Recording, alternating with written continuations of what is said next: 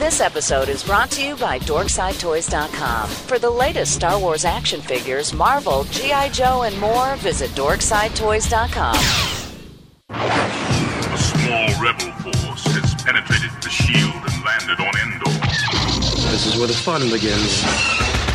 A long time ago, in a galaxy far, far away. This is RebelForce Radio, Your source for the Force. Star Wars news and commentary. With Jason Swank and Jimmy Mack. I've seen Star Wars 500 times. Star Wars #1! This station is now the ultimate power in the universe. I suggest we use it. Now it's time for RebelForce Radio. We would be honored if you would join us. Well, hold on. Got to get my spectacles on. You know, you've been doing this show for a long time when all of a sudden you realize that you're wearing reading glasses to do the podcast that you once used to do without reading glasses. Those are life's little moments. Anyway, great to be back with you once again here, Rebel Force Radio, this week. For November 15th, 2013. Glad you could be with us. We got lots to talk about this week, including the big revelation that hit last week. You know, they got a lot of nerve, Jim, releasing big news after Rebel Force Radio is already wrapped for the week. What are they thinking? When are they ever going to start consulting with us? That's what I want to know. They need to time it right. Time it right. You can't release or announce the release date of Episode 7 after we've already closed up shop for the week. It's crazy. But look at it this way. It's just a date. It's just a date. And you know what? I don't know if that's really going to be the actual date, to tell you the truth. I think the jury's still out on that, but we'll talk all about it. Plus, we have some information about auditions. There were auditions that were held in several locations across the globe for Episode 7. We've got that. We also have some news about some trouble in Tatooine, at least in Tunisia. Will the famed location still be here for generations to come? Jimmy Mack, will our kids be able to podcast from the Sahara Desert in the location where Episode 4 was shot? Who knows? I don't know. Will we be able to podcast from there? That's. I think we're safe, aren't we? I don't think so. Really? Yeah. All right. Well, we'll talk about that as well. But first, we have a little follow-up for next week from last week about a question that I raised that was brought up to me by a friend. A friend of mine for years has said that he recalls there being a line in Return of the Jedi during the final duel, the confrontation between Luke and Vader and the Emperor, where the Emperor references Yoda and does so in kind of a snide way. I believe the line, according to my friend, was something to the effect of, "Talk backwards still, does he?" And right away, Jimmy Mack's like, no, never happened, never heard of it. And I wasn't claiming that it actually had happened. I'm just saying that is my friend's memory of Return of the Jedi. He claims he saw it in the theater that way, just like some claim that they saw the famous big scene in A New Hope. So who's to say? But one thing we thought is that this might call for an investigative report. Thank you, Jason. I am Jimmy Mack from the Rebel Force Radio Investigative Report team. And we have uncovered the actual source of where your friend believed he heard this dialogue. It wasn't actually featured in the film Return of the Jedi, but we don't have to look much farther than the actual novelization of the film released in 1983 by Del Rey Books, Star Wars Return of the Jedi by James Caan. And a lot of people wrote in about No this. relation, by the way, to Sonny Corleone, James Caan, or the dad from Elf. Different spelling. Or the villain from Star Trek. But Caan! Thank you. One of us had to do that. Yeah, of course. Leave it to the Trekkie to do that. Yeah. So we got a lot of emails from you guys. You really flooded our email inbox, and you let us know that in the novelization of Return of the Jedi, we only need to look at page 135 for when the Emperor has the first meeting with Luke Skywalker. Luke walks in. He removes the handcuffs, the binders from around Luke's wrists, and starts carrying on a conversation with him. And it's a very one-sided conversation, but there is additional dialogue to be found in this novel that we don't get in the film. And that's where I think your friend has this memory of the dialogue of the Emperor actually mocking Yoda. Still speak backwards, does he? Now, that actual line of dialogue is not found in the novel, but we do have an instance of the Emperor sort of inverting his sentences in that very Yoda-like fashion, and it is in a mocking kind of way. So sure, I could sit here and read from the novelization. I actually have the novel in front of me. This is the original novel. I bought it Walden Books back in 1983 after leaving the Gulf Mill movie theater in Niles, Illinois. After seeing Return of the Jedi, I walked over to the Walden Books and I purchased this novel, and it's still in my collection. I'm holding it right in front of me. Here's what the pages sound like. Now so that's it. That's it. You know that's it. Yeah, right. You know it's legit. So page 135 is where this moment happens. I could read it out of this book, but I figured, why should I do that? This is an audio presentation, and we want you guys to hear an excerpt from the very rare Return of the Jedi audiobook. Now, this is something that I don't think is commercially available anymore. Back in the day, it was pretty much only available on cassette tape, as far as I remember. But loyal Rebel Force Radio listener Gunner gave me a copy of this, and I digitized it, and we're going to play back that actual sequence where Jason's friend remembers. You know, memory is kind of a funny thing, but through those foggy memories, he seems to recall this dialogue of the Emperor mocking Yoda in front of Luke. "Tell me, young Skywalker," the Emperor said when he saw Luke's first struggle had taken its course, "who has been involved in your training until now?" Luke was silent. He would reveal nothing. "Oh, I know it was Obi-Wan Kenobi at first," the wicked ruler continued, rubbing his fingers together as if trying to remember. "Of course, we are familiar with the talent Obi-Wan Kenobi had when it came to training Jedi." He nodded politely in Vader's direction, indicating Obi-Wan's previous star pupil. Luke tensed with fury at the Emperor's defamation of Ben. He tried to bring his anger under control, though, for it seemed to please the malevolent dictator greatly. The Emperor tapped his fingers on the arm of the throne, recalling, "There was one called Yoda, an aged master Jedi. I see by your countenance I have hit a chord." Luke flashed with anger at himself now, to have revealed so much. He strove to calm himself, to show nothing, only to be. "This Yoda," the Emperor mused, "lives he still?" Luke focused on the emptiness of space beyond the window, the deep void where nothing was. He filled his mind with this black nothing. "Ah!" cried Emperor Palpatine. "He lives not. Very good, young Skywalker. You almost hid this from me." Great scene, actually. That must be where my friend John remembers this happening. And we talked about this with Steve Sansweet about the big scenes and how people have these memories. And as Steve pointed out, for those of us who experienced these films before the luxury of home video, our memory of these films tends to be a conglomeration of what we recall from being in the theater, to the comic book adaptations, to the novelizations, to what were we talking about back then? The little little film reels that were available at one point.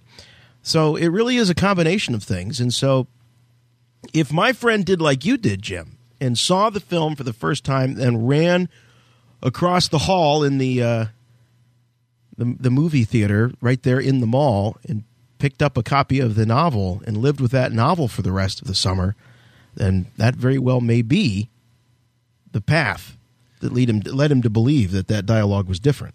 Yeah, sure. And we can't accept this as canon, though, because this novel does contain a passage where the spirit of Obi-Wan explains to Luke that, yes, he recognized that if Luke fell into the wrong hands, he could be a serious problem for the galaxy. So he was hidden on the planet Tatooine with Obi-Wan's brother, Owen Lars.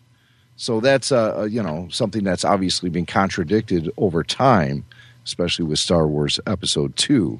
But that's why these little pieces inside the novelization can't be accepted as canon, because you're still dealing with some rough draft or, earlier drafts of the screenplays. Well, now that you mention that, I actually went back and flipped through my annotated screenplay to see if there were any notes about this scene and potential alternate dialogue or a bringing up of Yoda or even Ben, for that matter, because the Emperor doesn't bring up either one of them by name.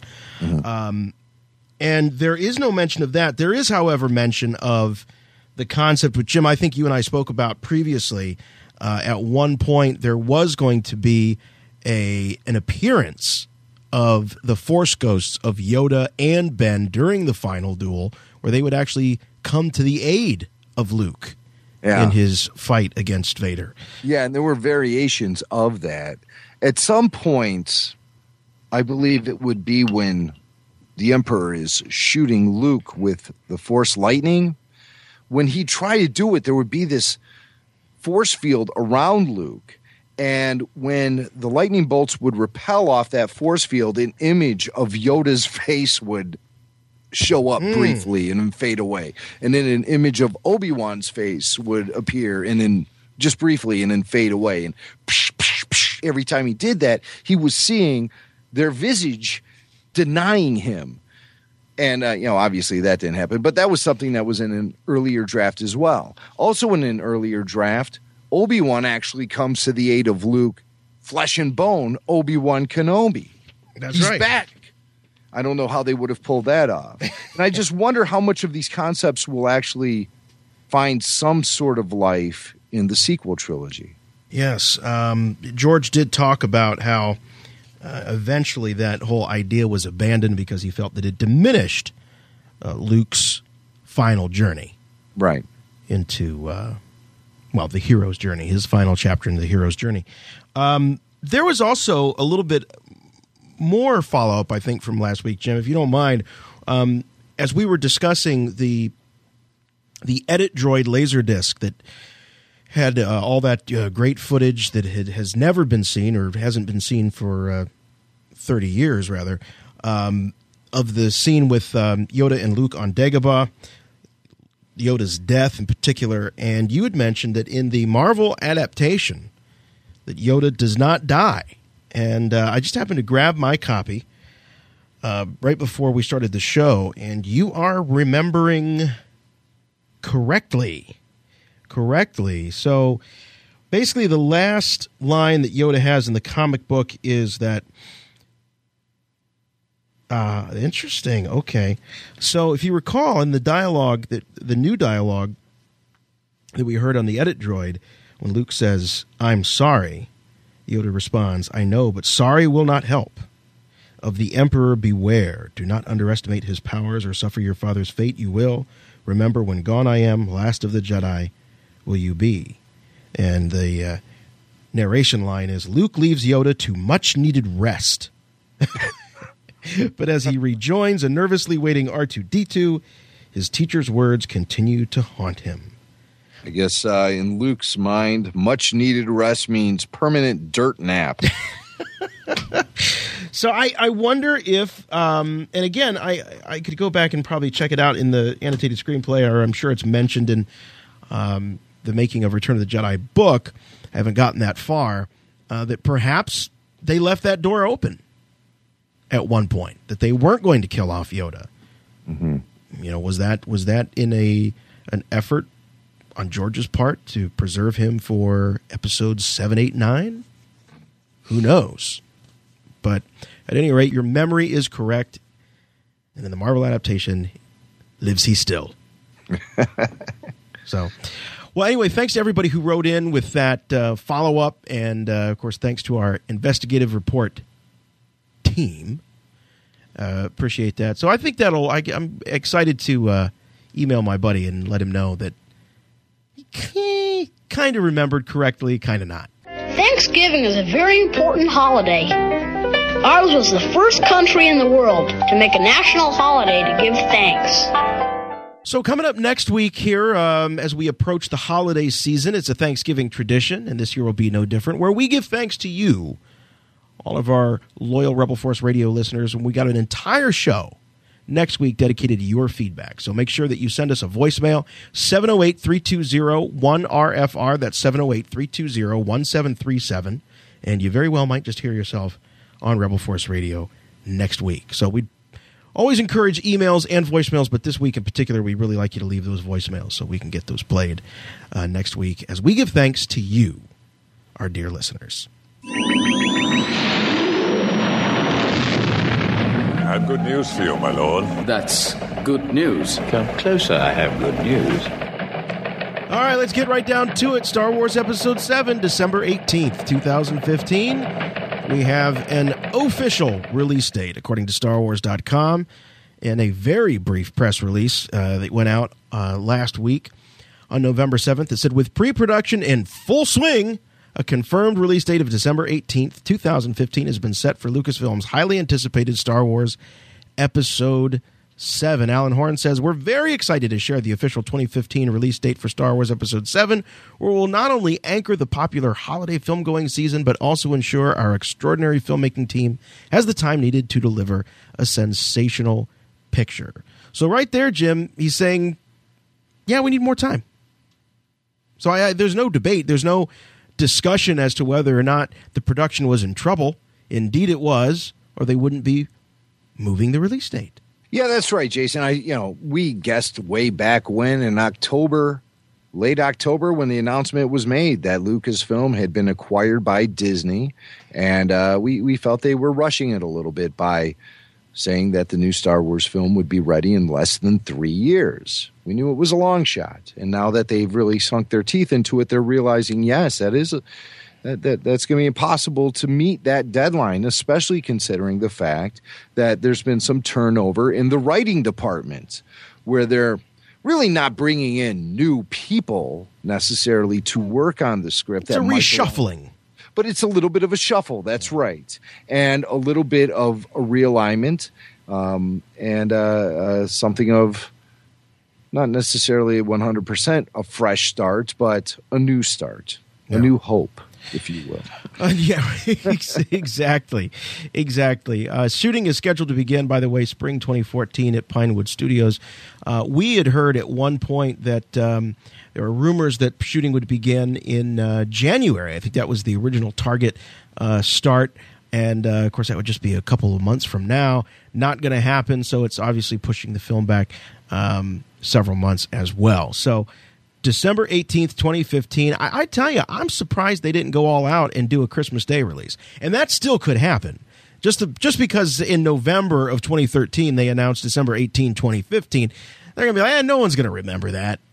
No one's going to remember that. We'll just bump it up a little bit more. So they only have 2 weeks to actually get it in the 2015 calendar year. So they're not giving themselves a whole lot of leeway. But, Jim, it's not uncommon for a big tentpole film during the holiday season to actually get a Christmas Day release. That's a big day for theaters. Yeah, right. And this is, a year when Christmas does fall on a Friday, which is traditionally opening day for just about any film.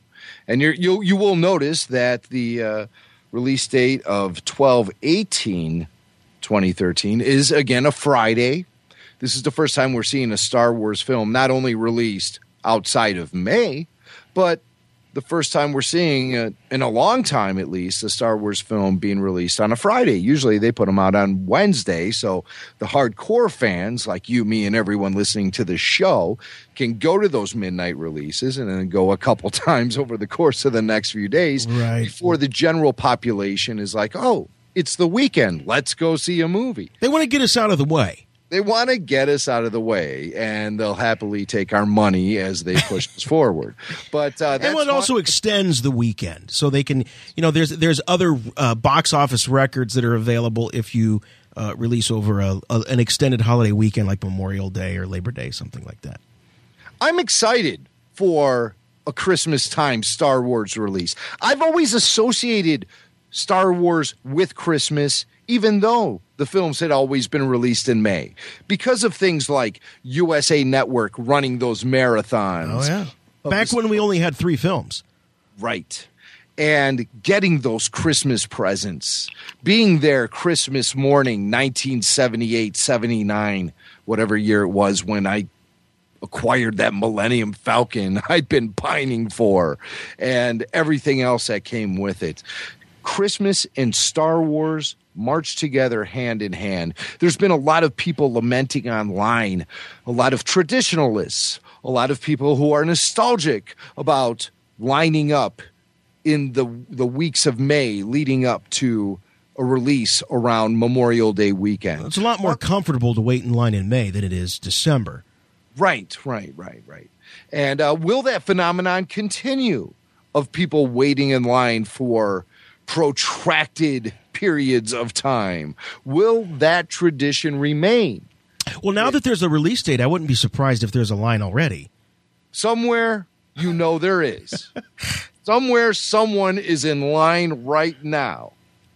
Drop us a line, show at RebelForceRadio.com. If you're in line already for episode 7.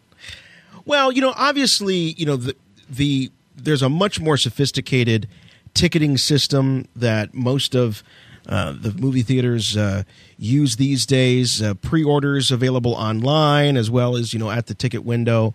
It was really episode 1 that kind of ushered a lot of that in. Again, Jim, to try to squelch and kind of keep the whole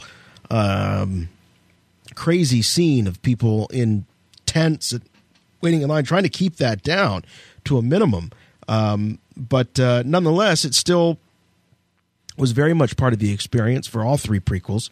And in some of it, some of the folks that were waiting in line did it for charity and found some sort of philanthropic connection.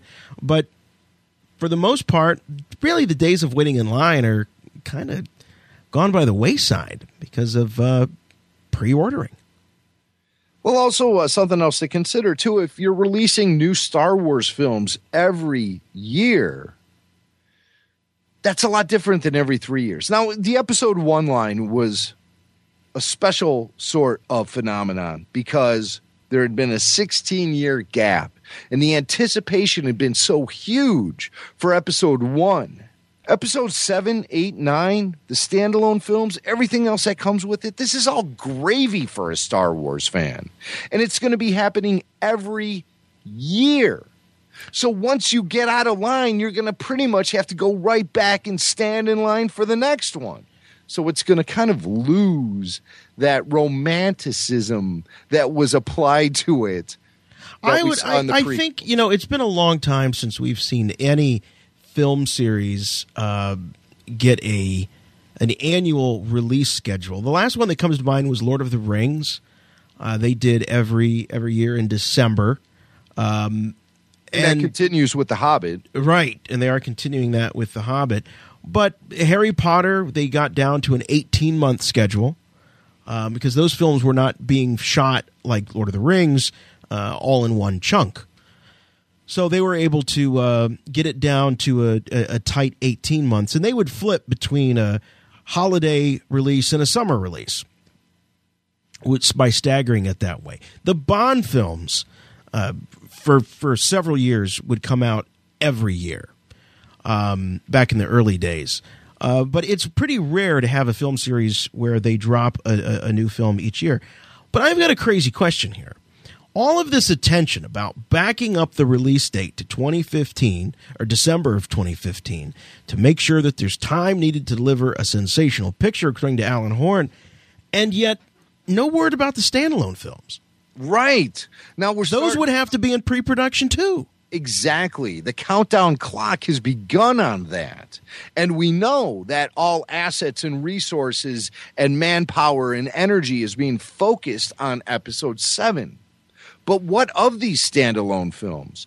I still expect the standards to be applied to them that's applied to all Star Wars film releases.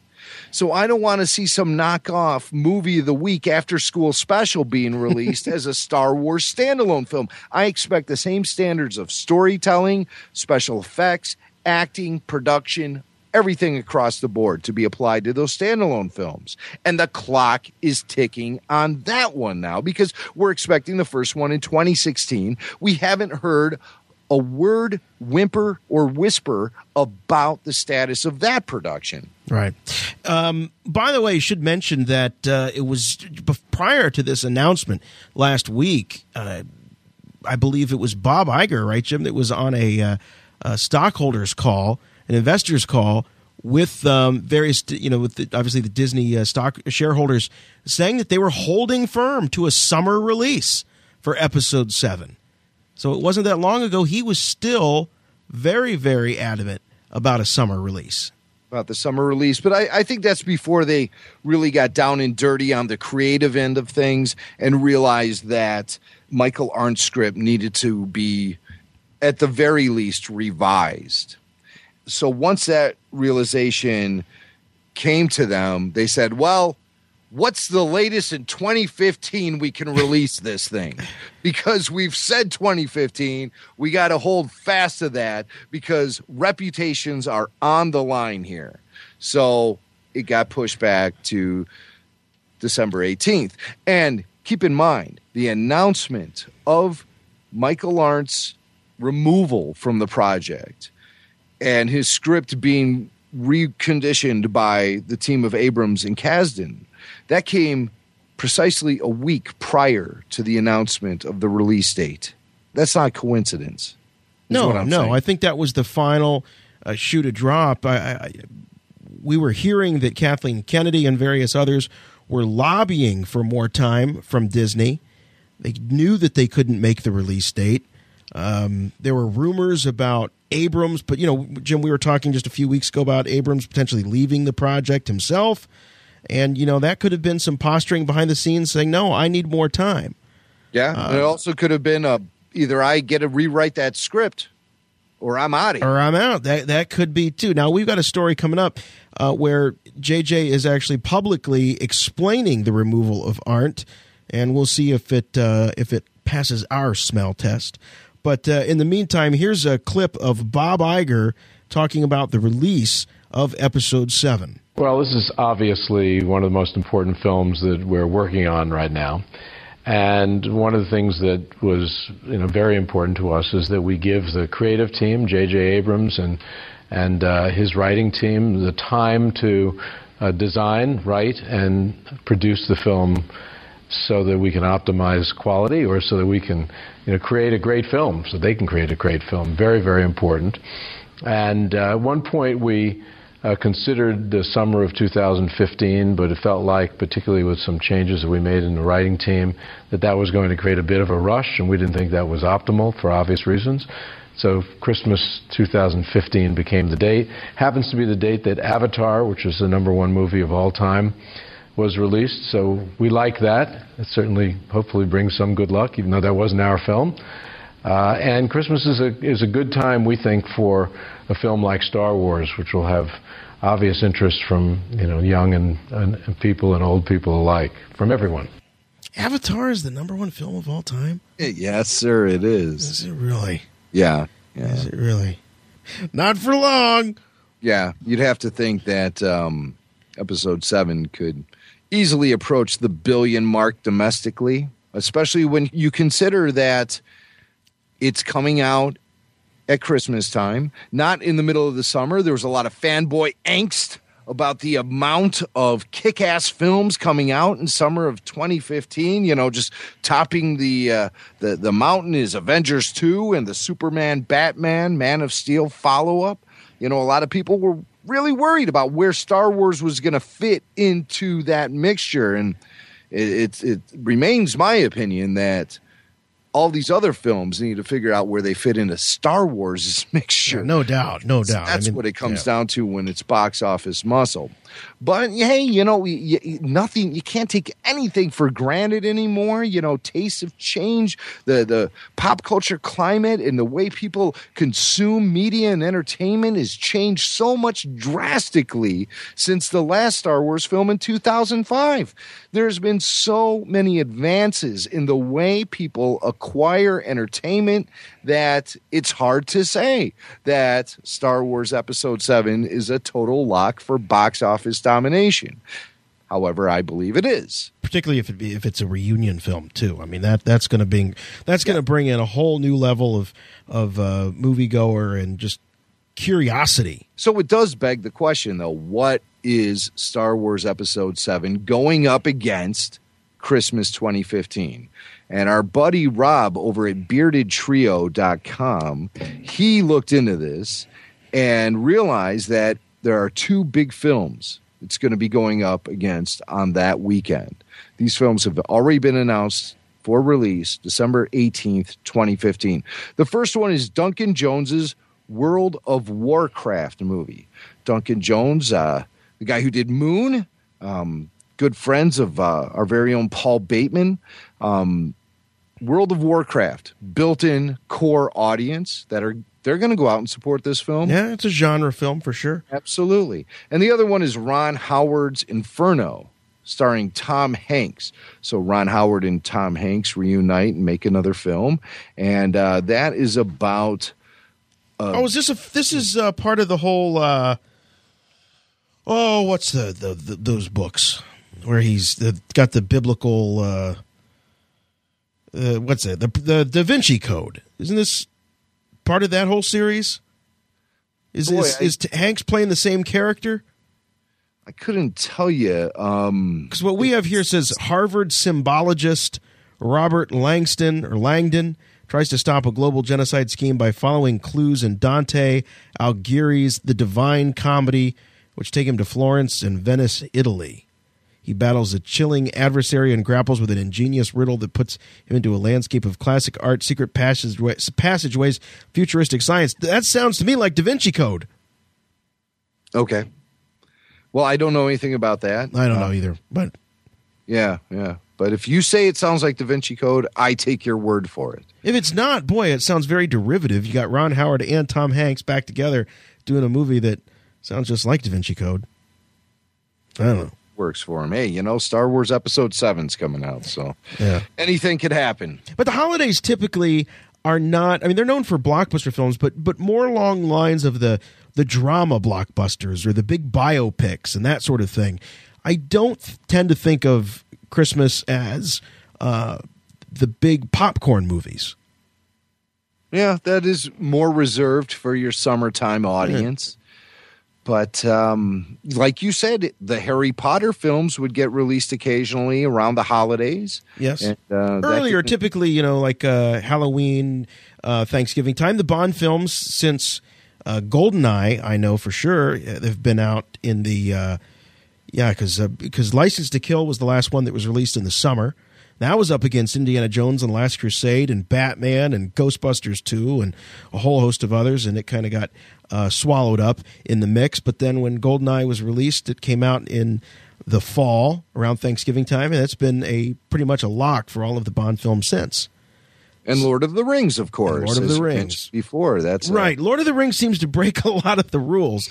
Again, although the third one did win multiple Oscars, so it sort of is it's a genre film, clearly, but it also sort of became, I don't know, it had a certain added credibility given its accolades. Do you think we'll ever see a Star Wars film get those similar accolades? Boy, I think there is such a profound prejudice amongst the Hollywood establishment and the Hollywood elite against Star Wars. Is it because of Lucas's renegade attitude? I think it stems from that. I mean, I think that's where its genesis is. But I think it's just been sort of passed down. I don't know. With the change of ownership, is it possible? Anything's possible. But I've thought about that, and I just feel as though if it took itself seriously enough to be the kind of movie that might be up for not the special effects Oscars, obviously, but the dramatic awards, whether it be the best director or best actor, actress, what have you. If a Star Wars movie took itself seriously enough to put it in contention for an award like that, I don't think it would have the same vibe. I don't think it'd feel like Star Wars. To tell you the truth, I don't know that that's. I can't point to a performance that I could say, is up there with, Brando in The Godfather or something like. You know what I mean?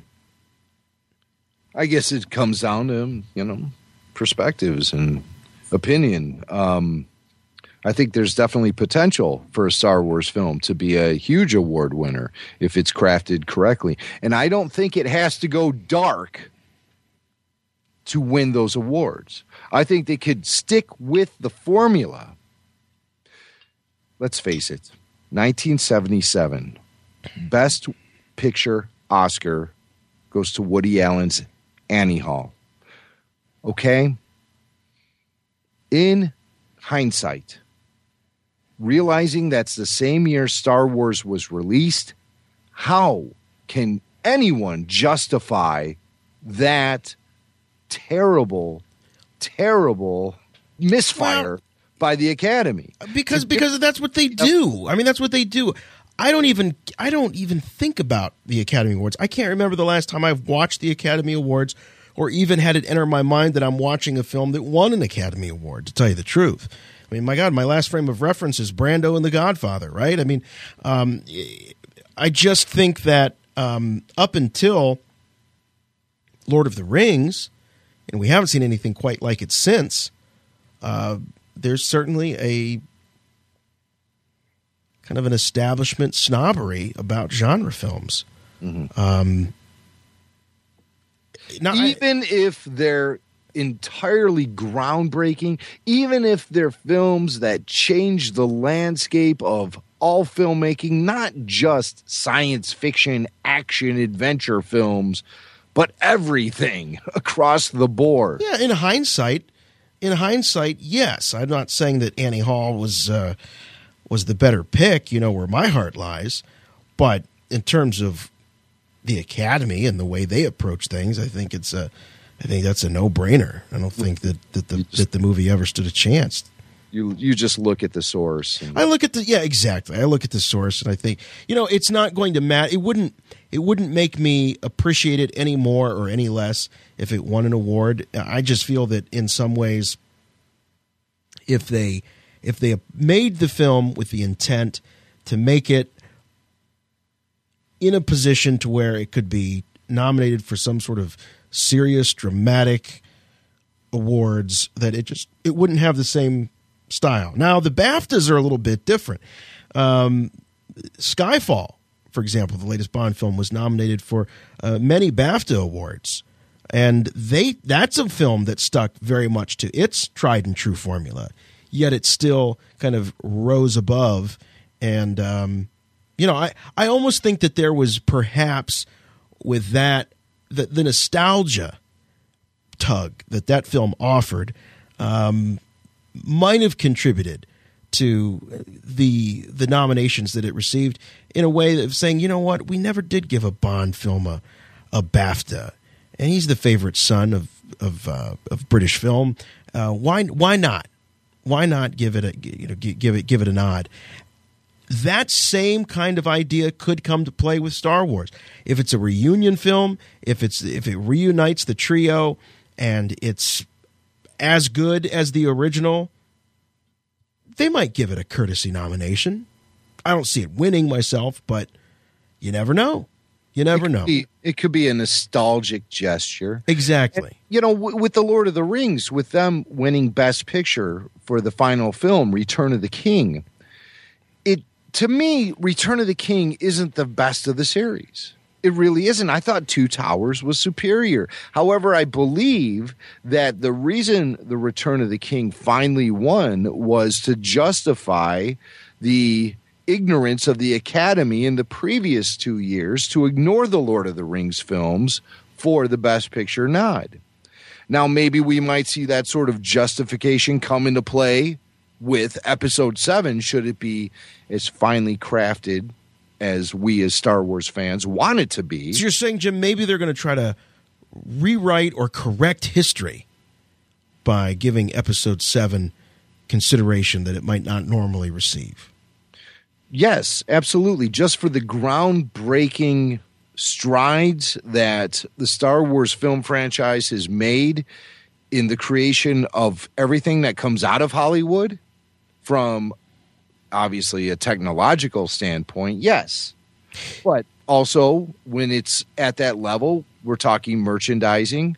None of that existed prior to Star Wars. If it did, it was on a very small level and not a very successful level. Star Wars taught Hollywood how to merchandise itself.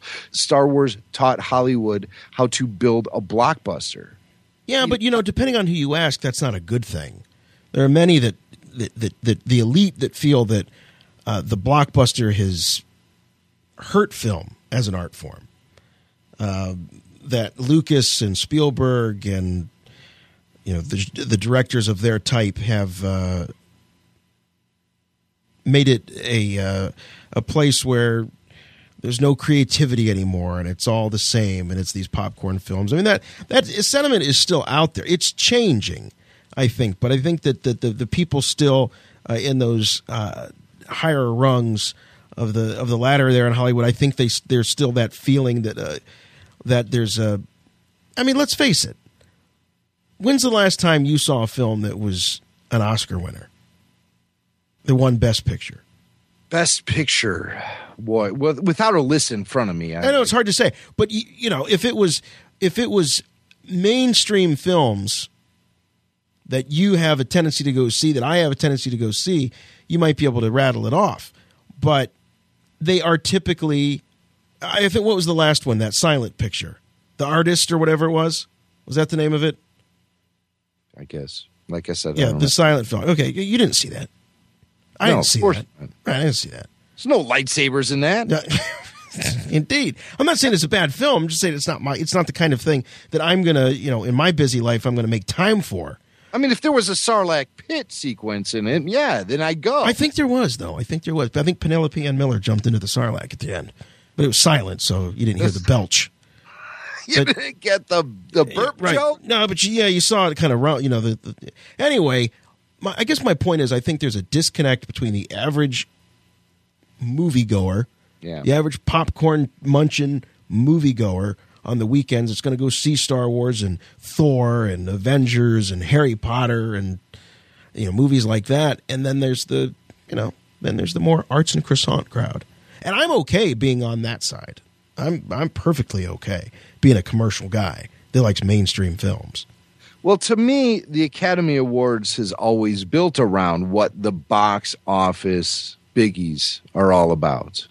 Go back through the history of time, You can go back to Gone with the Wind, Wizard of Oz, or, moving forward, Ben-Hur, Godfather.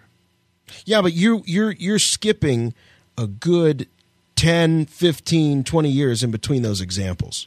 All right, well, let me give you an example. I think you're wrong. I think you will find more Academy Award-winning films for Best Picture that were fair to Midland at the box office than you'll find blockbusters. There have been some. Titanic, Godfather, as you say, Gone with the Wind. Honestly, I don't even know if Wizard of Oz and Gone with the Wind came out the same year, I believe. So I don't think... 39? Yeah, you're probably right. It's 39. 39. Yeah. I think they both came out the same year. There was another movie that came out, another famous movie that came out that same year. Legendary film. But Avatar. Very first Avatar. Right. Is it black and white? Abbott and Costello meet Avatar. Meet the blue Smurf people or whatever they were. I still haven't seen that movie. I have to see it. It was worthwhile entertainment. I know. Yeah, I mean, I want to see it because I'm sure I'll sit there and I'll enjoy it. But I understand what you're thinking when you hear Bob Iger refer to Avatar as the biggest box office motion picture of all time. And you're like, it was? You know why? Because people went to it. It was an event. It was an experience. It was inflated ticket prices. It was on 4,000 film screens across the United States. But it didn't resonate in the way that classic films. It didn't stick. It didn't stick. Yeah. It didn't stick like Titanic stuck. Right. James Cameron, again, huge box office success. Terminator 2. I'm not playing favorites here. Titanic stuck with people. It resonated with people. People remember the characters. They remember the names. They remember the music. They remember the dialogue. Mm-hmm. People don't go around quoting Avatar. I don't think I've ever heard one quote from Avatar. That's how you know you have a pop culture phenomenon, is when people are humming the music, they're quoting the lines, they're referencing the characters by name. You get none of that. I don't even know the name of the race. People don't have to have seen Star Wars to know that what a Wookiee is, right? Or an Ewok. In fact, I'm sure there are lots of people out there. I know some that have never seen a Star Wars film. But they know Luke, I am your father. They know Yoda speaking backwards and all of that. Those names and concepts and characters, they're threads woven into the fabric of pop culture society. Not so with Avatar. Avatar brought in the bucks. Avatar was a fun ride, but Avatar does not resonate. I think what Avatar did, I think it was a vehicle that sort of summed up the whole 3D fad. I think that it was the one film that sort of epitomized that time of, and I still think 3D is more of a fad than it is something that's going to completely stick. But that film just sort of came at a time when that technology was at a fever pitch, and as you say, Jim, it was an event. And you're also very right to point out that we're talking about probably close to $15, $18 average ticket price. Yeah, to see it on the big IMAX screen, exactly, 3D. For the 3D presentation, yeah. Paying easily $15 as an adult, probably $20.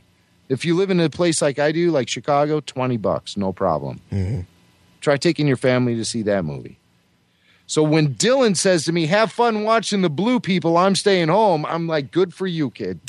I could only afford one again. But I mean, that's the state of films these days. It is. George Lucas himself has gone on record as saying that going to the movie theaters is going to be like going to see a concert where you're paying absurd prices to see it on a screen. You know, prices of $100 a ticket or more. And that is in the horizon. That's what George thinks is happening. I don't think it's that extreme. I really don't, because I think you're going to flush out your entire audience and nobody's going to be buying tickets if something like that happens. I think we're going to see that window between the theatrical release and the home video release. I think we're going to see it, continue to tighten. I mean, already you can go on Amazon and pre-order the new Thor movie. And they got the cover art for the Blu-ray and the DVD already. I mean, so I think it was going back to Bond. The first time I recall ever being able to pre-order a DVD or a Blu-ray within the first week or two of a film's release was Skyfall. And so I think over time that now you can pre-order them. I think that you'll probably be looking even at Blockbusters 6 to 8 weeks. And you'll have the movie. I mean, some movies are that tight now, lesser known films. But at any rate, so who knows? Who knows what the future will hold? But could Star Wars be Oscar material? I say not in the current climate, without it changing the formula and the feel of what makes a Star Wars movie Star Wars. Jimmy Mack not so convinced. Thinks that it is more possible for Star Wars to maintain its vibe and its formula and still maybe win some gold. Maybe a big nostalgic push.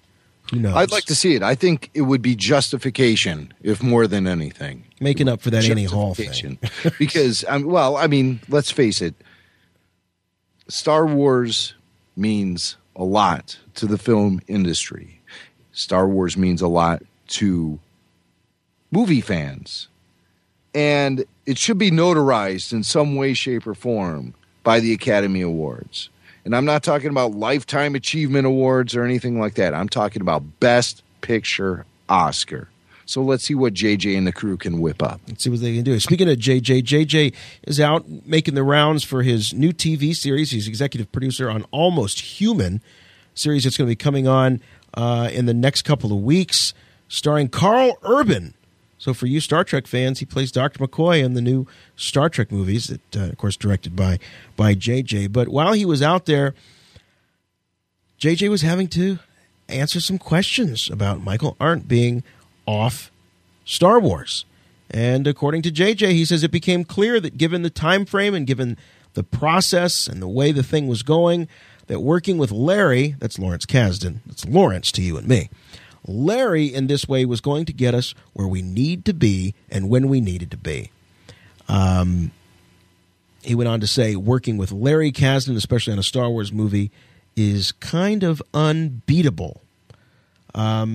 Okay, well, what about Michael Arndt? He says working with Michael was a wonderful experience, and I couldn't be a bigger fan of his or adore him more. He's a wonderful guy. It was incredibly helpful. He went on to also to say that he's not ruling out working with Michael again in the future. He's one of the best writers around, and of course there's a lot more Star Wars to be made, given Disney's commitment to make at least 3 numerical films, in addition to the standalone that's been talked about. Now, Jim, you went through and you kind of picked out what you thought were the key points of this interview, and I would like to disagree. I believe that there is another key point in this interview that's pointed out at the very end. Guess what just got pushed back 2 weeks? J.J. Abrams' TV series, Almost Human. So this is sort of like his MO. I'm telling you, this guy can't stick to a schedule, not even for TV. This is his calling card. It is. First Star Trek in 2009. Now, then Star Wars, and now Almost Human. Supposed to premiere apparently early November, and now it's been pushed back to November 17th and 18th. So it's already premiered. Maybe if he was on time, the name of his production company would be called Good Robot. I think the bad robot needs a watch. That's what I think. So anyway, we'll continue to watch these developments, and if you're interested in maybe seeing what more J.J. Abrams has to offer, you can check out Almost Human. So the concept is Carl Urban is a LAPD cop in the year 2048 and gets teamed up with an android. Wait. I saw this before. It's called Alien Nation, right? With Mandy Patinkin and James Caan. Oh, for crying out loud. It was called Blade Runner. Come on. Or that. Hollywood, come up with some fresh ideas, for Christ's sake. Oh, my goodness. J.J. Abrams still making the rounds and was on with Neil Gaiman over at the BBC. And the question was, what about British actors in Star Wars? Of course, there's a long history of British actors in the Star Wars films, and this is what J.J. had to say to Neil. JJ, you mentioned big popular films that everybody loves. We hear rumors that there may be British casting of Star Wars. Is this true? Well, it wouldn't be Star Wars if there wasn't some fantastic actors who happen to be British. But I think we're doing our job and looking everywhere for the best possible actors for the roles. I mean, nothing is more important. There are things as important, but nothing is more important than casting a movie great. And I've been incredibly lucky to be involved in projects that we've had wonderful casts and wonderful casting directors to make it happen. So there you go. Maybe some Brits in the new Star Wars film. Of course, they've got to be the Imperial officers. Got to have the Brits. Yeah, got to have those guys. Did you see the picture that JJ posted today from the, quote, workshop? It was a picture of himself, Kathleen Kennedy, two guys who are obviously workshop employees, and one of them looks really familiar to me, and I think he may have been a prop master on the prequel trilogy, but I haven't had time to research him or figure out who he is. And they're standing there in this workshop with R2. R2-D2. So now is this would be the first official publicity photo for Star Wars 7? I don't think we've seen anything before. No, I mean, it's borderline at best. We know for a fact that there are several working R2 models out there. Hello, R2-D2 Builders Club. I mean, you can't go to Lucasfilm without bumping into R2. It's some, you turn the corner and there's R2. But it very well could be a working model for Episode 7. And that would be a relief because a lot of the R2 that we saw, especially in Episode 2 and 3, a lot of that R2 work was CG. I want to get back to the model of R2. And, Kenny Baker, they put him in there. He added a lot of life to R2, a lot more life than what you see in the prequels, with them leaning on CG technology and not really putting Kenny in there very often. There were a lot of opportunities to put Kenny in there and just shake it up a bit. That was what was so great about R2 in the original trilogy, is the fact that he conveyed such a nervous sense of emotion by that just simple shaking that Kenny would do inside that tin can. Kenny be in there banging around and stuff, and it'd be like, R2 is so freaking cute. It's a guy in there just like bruising himself up, slamming up against the side of this tin can. Yeah. But I mean, it worked. It worked. It gave R2 that personality. Yeah. And that little bit is sorely missing from the prequels. Next time you watch the prequel trilogy, watch those shots of R2 where he could be doing that little nervous twitch or whatever. And you'll know that Kenny Baker is not inside R2 at those moments. And it comes off as a little cold. A little cold. Yeah. Well, he just made of metal, after all. Cold steel. Cold steel. All right, so Abrams, we heard him talking a little bit about the casting. Speaking of casting, there have been auditions in several places across the globe, including Bristol and in Chicago. But I have a question about this. So, at first, what was going around, the casting sheet did not mention Star Wars. There was no mention of Star Wars. That says they were looking for a lead roles for a Walt Disney Pictures film. They were looking for a girl called Rachel and a boy called Thomas. Yeah, we talked about this last week. And by the way, I want to mention that I do not think that these are the actual names of these Star Wars characters, Rachel and Thomas. No, I was doing air quotes when I said Rachel and Thomas. You didn't see that? Oh, yeah. No, now I see. Yeah, air quote. Rachel, see? Rachel and Thomas. With the fingers. Right, yeah. No, I don't think so either. They're very un-Star Wars-y names. Right. Rachel, maybe, but not Thomas. No, Thomas. Thomas is too biblical. Too biblical. It's too English muffin. Yeah. So they put out this casting sheet. It's this big, what you call a cattle call, literally a cattle call. 2,000 turned up in Bristol, and if I'm remembering the story right, Jim, what happened was a spokesperson for Lucasfilm or for Disney tweeted that it was for Star Wars. Is that how it happened? Is that how it got? No, I think that some news agencies went sniffing around, and Disney was very quick to confirm that, yeah, this is... Oh, is that what it was? Okay. Actually, I think somebody went to Twitter. I think our friends at Jedi News were the first to break that, confirmation that this is indeed casting for Star Wars Episode 7. Right. Bad news for us, Jim. The article says that candidates must be good-looking and athletic. Well, keep going. No, seriously, it was the age thing. Yeah, because I'm, right away I'm getting calls from Chris Mock. So you going to the auditions? I'm like, why am I going to the auditions? They're looking for 20-year-olds. Right. Well, over 16 and over 18. I mean, we fit that bill. Well, the over 18. Right. I'm like, how far over do you want to go? Are you willing to go 25, 26 years beyond? I mean, are you guys that flexible? I'll show up with my lightsaber. But seriously, these auditions, well, it actually is not even quite an audition. They set it up at the Park West Theater. No, now you're talking about the Chicago audition. Talking about the Chicago. All right, so in Bristol, they had 2,000 people show up. Amazing. Incredible.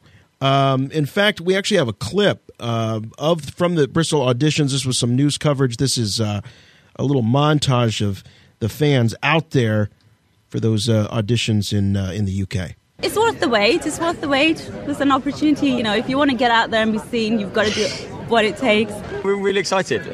We've been here for 12 hours now, and we've only got an hour and a half to go, so we're almost there. It's just really exciting. Is that James Burns? At around 5:30 or something. So, which is very exciting, and I feel very guilty now because I told him about the audition, and I'm a bigger Star Wars fan. And he didn't get the call back. And I didn't get a call back. But I'll be a very supportive older brother if he gets it. Do you think Robert Englund will actually make it to this Star Wars audition? Robert Englund in England to audition for Star Wars Episode 7? He won't pass it off to Mark Hamill again? Now, number one, that can't be James Burns because he's too busy being on the BBC. Every time anybody farts a story about Star Wars, James Burns is on the BBC. It's hilarious. But you heard that last guy. He was saying that he's getting the call back. Yeah. But his brother who told him about the auditions didn't get the call back. Actually, out of the 2,000 people that showed up in Bristol, they only saw 1,000 people. And out of the 1,000 people that they saw, only 75 got callbacks. And it's like American Idol. 1,000 others just got sent home. They said, we don't have time to see you. It's like American Idol. I mean, the auditions were, it was more like a meet and greet. I can't believe Disney hasn't made this a reality show yet. Star Wars Idol. Well, you don't know. You never know. You never know. Maybe that's happening. Maybe the hero's journey. So the auditions have moved to Chicago, my home turf. Of course they have. Because as we know, Star Wars epicenter in the United States is now in Chicago.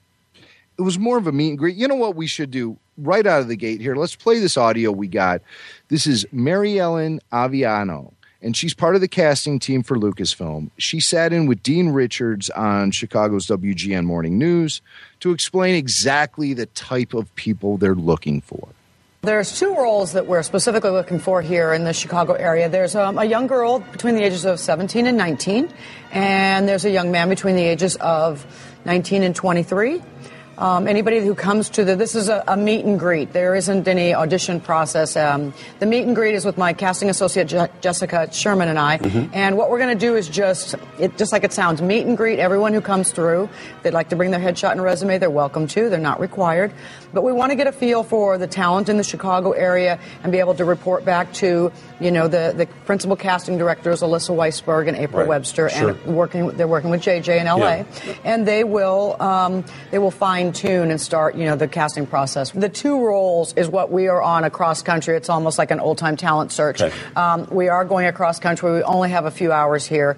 So we are encouraging everyone that, if you fit these two roles that have been described, to please come out. But otherwise, there may be other casting calls that you can follow along and maybe come to that one if that one's more suited to you. Now, should you come prepared with dialogue? Should you bring pictures, resumes, anything like that? You are strictly looking to kind of get a sense of who the person is. To meet and greet, because as you know, Lucasfilms has a long tradition of, discovering new talent. And so this is along that same line of anywhere in the country, a couple of the major actors in this movie could come from the Chicago area. And, and it's great to be making a stop through here and meeting as many people as we can.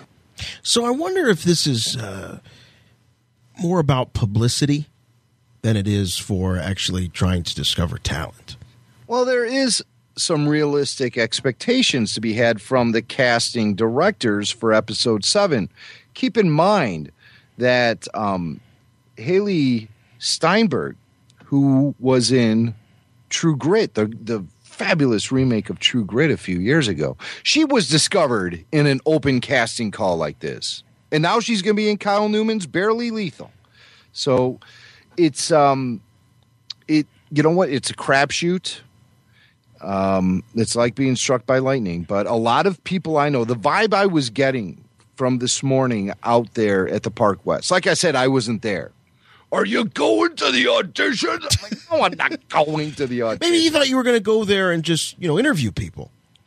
Well, I could have, but I had other obligations, unfortunately, and on the other side of the coin, very fortunately, I had a friend who was out there, a guy named Eric Pfiefer, who is a huge Star Wars fan. He's a regular volunteer for events at Steve Sansweet's Rancho Obi-Wan. He's done a lot of work in the museum as a volunteer.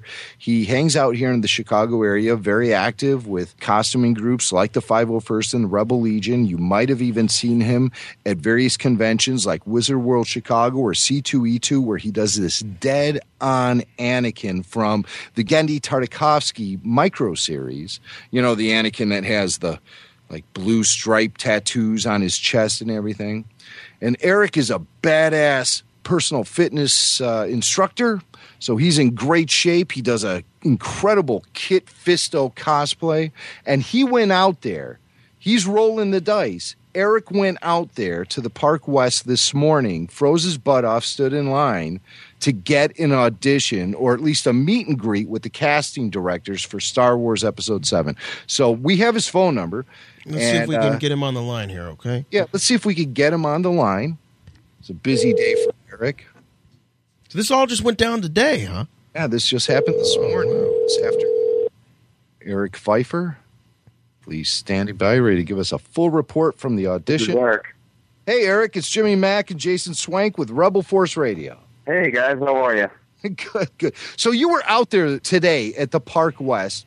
What was it like? How many people were lined up to get in there to just at least get some FaceTime with the casting directors for Star Wars Episode 7? Well, when I first got there, it was about 12:30, and the thing didn't even start until 3.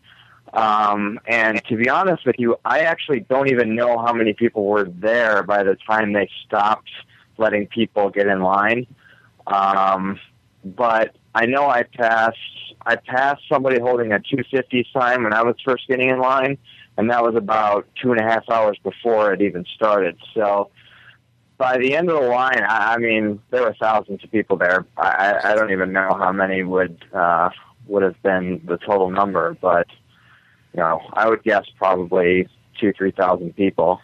Yeah, that sounds accurate, considering we have a report from Bristol, England, where a similar process went down earlier this week, and they said 2,000 people were out there. So you think there were at least 2,000 or 3,000 out there in Chicago. And would you say that there were a lot of fans out there, or was it more of a professional actor sort of vibe? I was just thinking about that earlier, actually.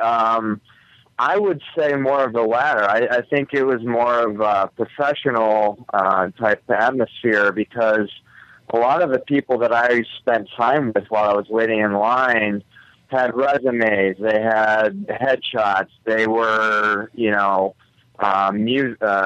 movie majors, like acting, things like that, film editing majors, that sort of stuff.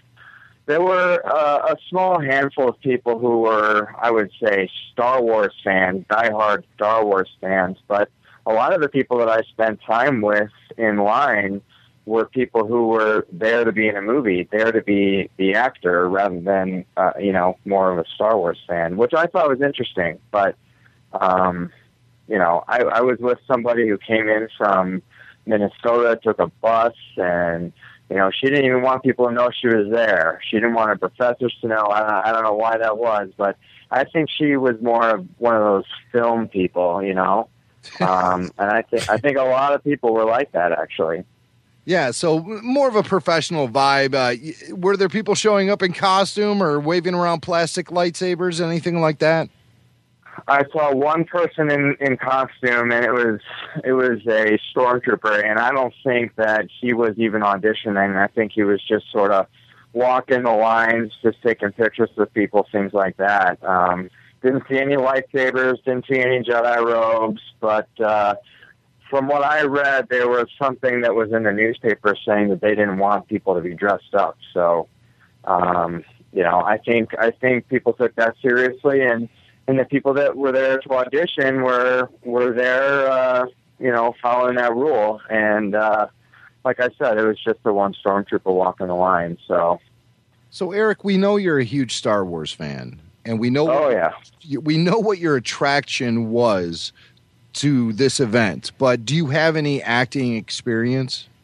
I wouldn't say experience. I mean, I've done things in front of a camera, but as far as acting goes, I've never done anything that was on stage, except for a few things back in the day, back in, grade school or things like that. But I've never been in any movies or anything like that. But, my whole reason for going there was to be in Star Wars, since that's my passion. Star Wars is what I eat, sleep, breathe Star Wars, and so that's why I went. But they mentioned something in the article about the audition, saying that people didn't need any acting experience. So I felt like that was a perfect thing for me, since I didn't have any. Absolutely. And I mean, you're out there, you're cosplaying, so you do assume a character's role, and you're used to that process of getting into a character. And also, you're a good looking guy, you're in great shape. So what the heck? Why not give it a shot? So you finally make it in there. What was that like? What happened when you finally got in to see the casting directors for Star Wars Episode 7?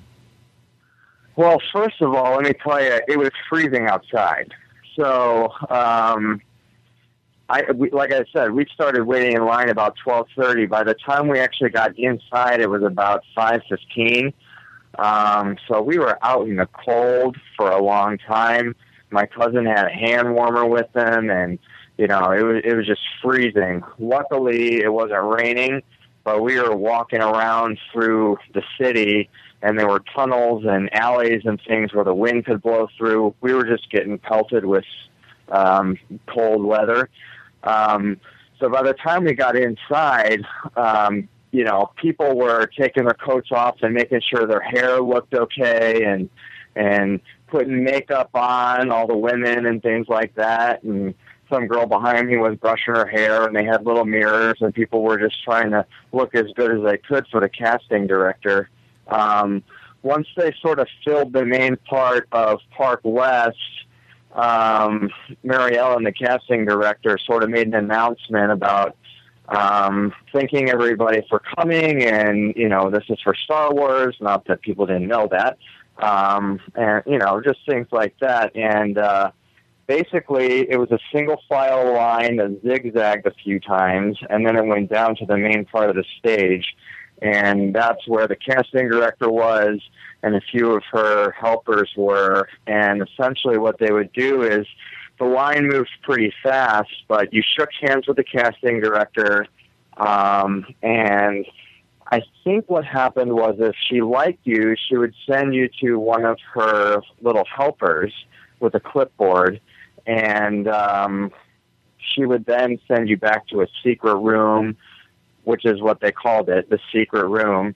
And well, if everybody called it that, it wasn't much of a secret. Yeah, no, I know. I don't really know what they did back there.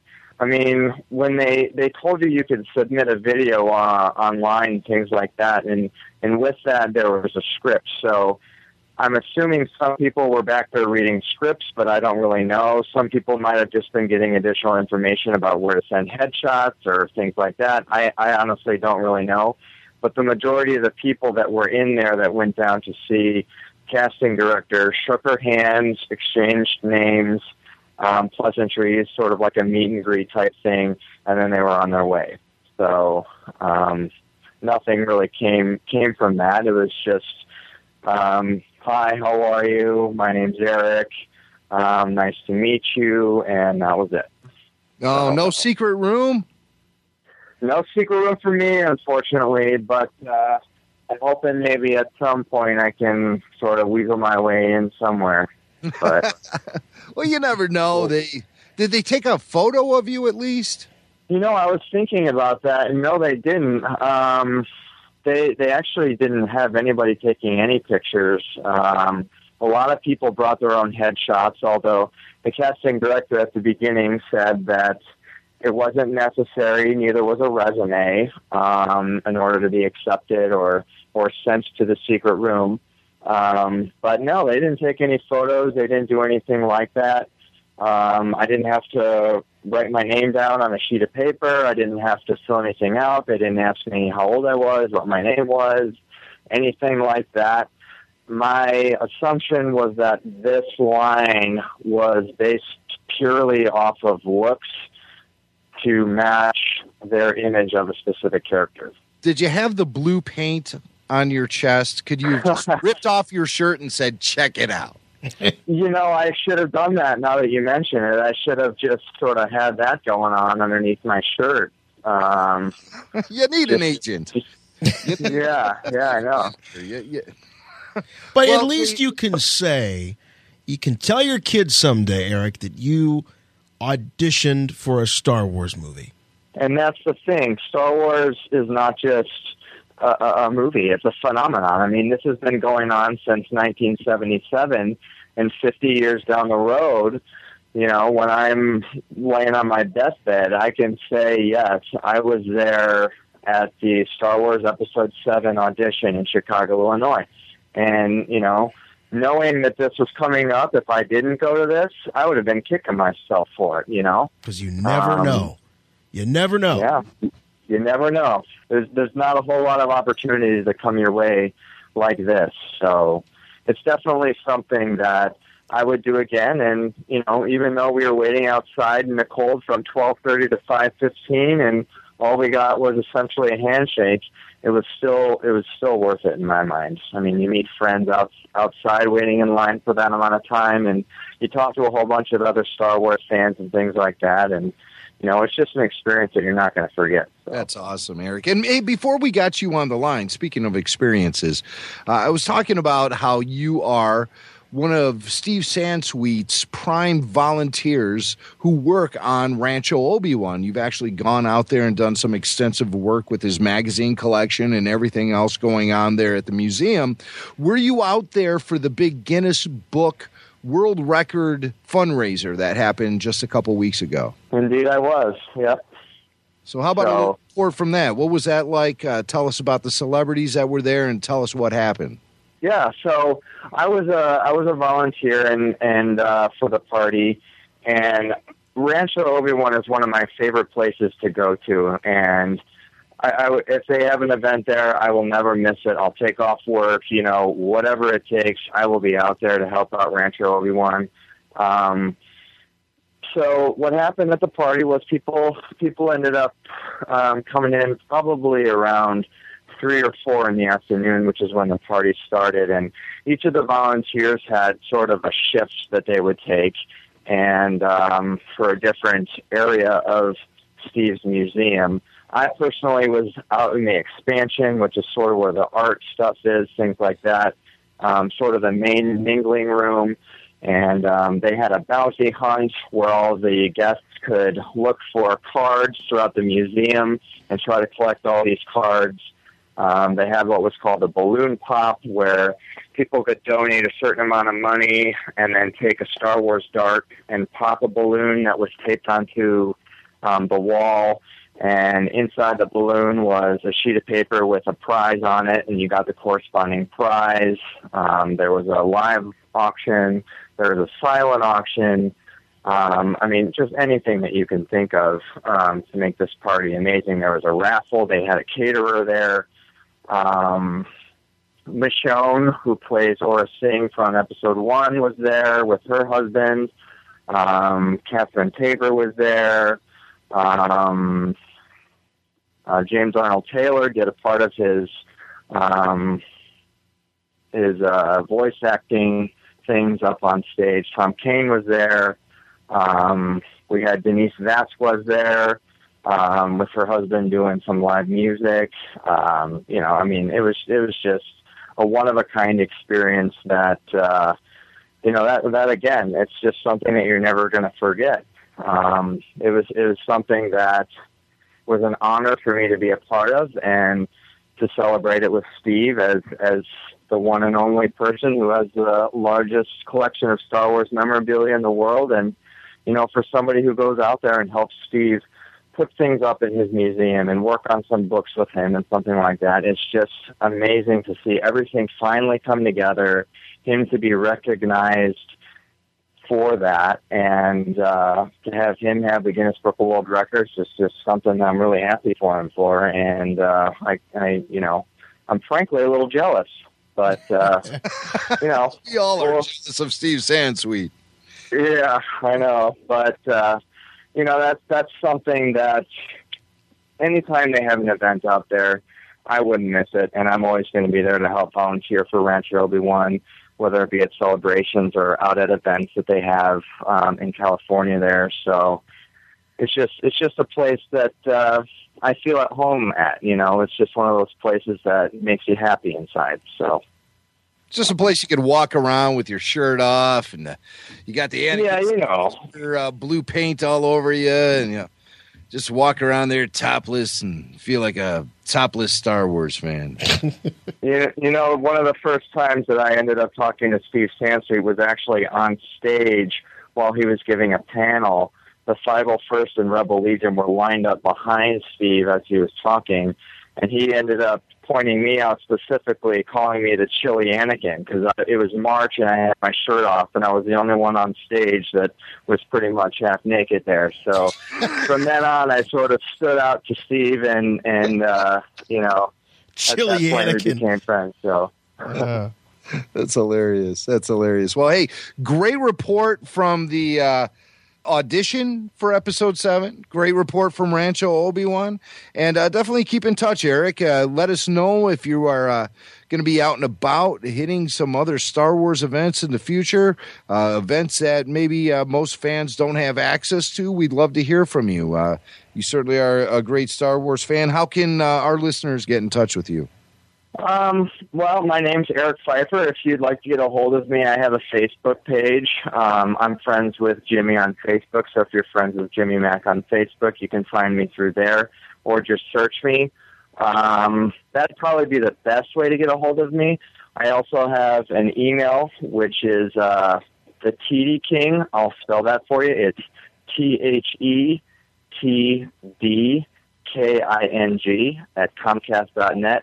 I used to play football, and that's like my third grade email address, but I still use it. So that would probably be a good way to get a hold of me. I'm also on the 501st, so if you search me on the 501st forums, you can find ways to private message me or things like that as well. So cool, man. Too bad you didn't make it into that private room, the secret room, but you never know. They were mentioning things about future opportunities like this that may come up here in the next few weeks. So maybe there'll be some other opportunity for you to weasel your way into a Star Wars film. Well, I hope so. And, you know, like they said, for people who don't have the opportunity to go to a location and do something like this, audition in person, they are accepting videos. So I don't know if your listeners are, you know, good at taking videos of themselves, but if you are, then you can always submit a video to them and see if that works out for you. There you go. Eric Pfiefer, thanks so much for the report, and we'll see you around Star Wars events in Chicago and beyond. Thank you guys so much for having me. All right, man. Take care. All right, there you go. Straight from Chili Anakin's mouth, what it was like to be in Chicago for the big auditions. And the more I hear about it, Jim, the more I can't believe you weren't there. Well, What kind of a Star Wars fan are you, man? Listen, Eric is he's a young guy. Like I say, he's a good-looking guy. He's in killer shape. He's a personal trainer. He walks around conventions with his shirt off. Listen, folks. So do I. That's only when you're wearing your Ewok costume. If you ever see a topless Ewok, you know it's swank. Yeah, I think Anthony Daniels said that I resembled an Ewok to him actually one time. But Eric fits the mold. So it was like when I heard he was going to the auditions, I said, well, of course you are. I could see this kid being in a Star Wars film. Me on the other side of the coin, it would be, very much a long shot that I would even make it as far as Eric did in the process. At least he got to go there, have a brief moment of FaceTime, a handshake. No. See, I could see you in a cantina bar. I could see you in a dark corner, enjoying an adult beverage, talking to me. Be the new Bo Sheck. You should see my sideburns. You could be the new Bo Sheck. They'd say, no. You'd be Bo Mac. They say, no, we're only looking for people in their young 20s for this role. I said, yeah, but this is Star Wars. I look like I'm in my young 20s if this was 1975. RebelForce Radio. All right, Barbara Streisand, Princess Leia screen test. Okay, whenever you're ready, Barbara. This is our most desperate hour. Help me, Obi-Wan Kenobi. You're my only hope. Barbara, you don't want to take that way down. Smaller? Yeah. I can do that. Okay, whenever you're ready. This is our most desperate hour. Help me, Obi-Wan Kenobi. You're my only hope. Okay, thanks. I didn't get the part, did I? The galaxy is listening. Oh, so do you think they'll be shooting in Tunisia for these new Star Wars films by chance, or will they have a virtual Tatooine? I would appreciate the legitimacy of the film crew returning to Tunisia. It's sacred ground. No question about it. When they landed that Queen ship on Tatooine in Episode 1, and Qui-Gon and Anakin, Padme and Jar Jar started walking toward Mos Espa, I'm like, this is Star Wars. This is Star Wars right here. We're back to Tatooine. And it's because they went to Tunisia to shoot that stuff. And that's good stuff. I've heard rumors, maybe you've heard this too, Jason, about New Mexico being a potential shooting location. Going to the home of Walter White from Breaking Bad. Who knows what the Episode 7 crew is cooking up. Well, I shouldn't say that if I'm talking about Breaking Bad. Who knows where they're going to be shooting. But if they're going to shoot anything on the planet Tatooine, they need to return to Tunisia. And they need to return fast. According to a story on CNN, it could be that the set that still remains of Mos Espa very well may be under sand. I don't like sand. It's coarse and rough and irritating, and it gets everywhere.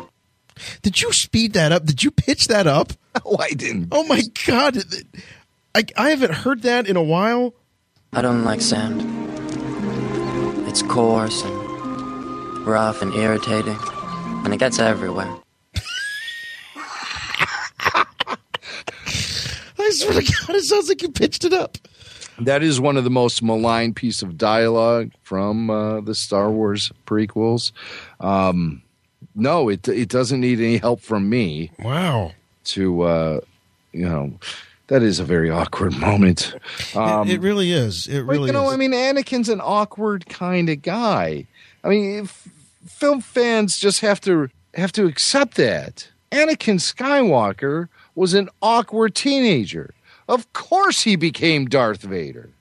I mean, any teenager out there listening to the show, any teenager that ever existed, you get into that dark place sometimes where you actually do become Anakin Skywalker. You do become Darth Vader. It made perfect sense for the most evil dude in the galaxy to be a pissed off teenager. Indeed. So the story claims that what is now very visible as the remaining set pieces for the location shoot for the Star Wars films, and in particular, this is Anakin's hometown of Mos Espa. It was the government. I think it's Tozur. Yeah, that's the city. Well, this is just actually outside the city itself, and but the government of Tozur is the one who made sure that all of it was kept up. They didn't destroy it afterwards, and wisely, because it's become obviously a huge tourist attraction, and has done a lot for the region.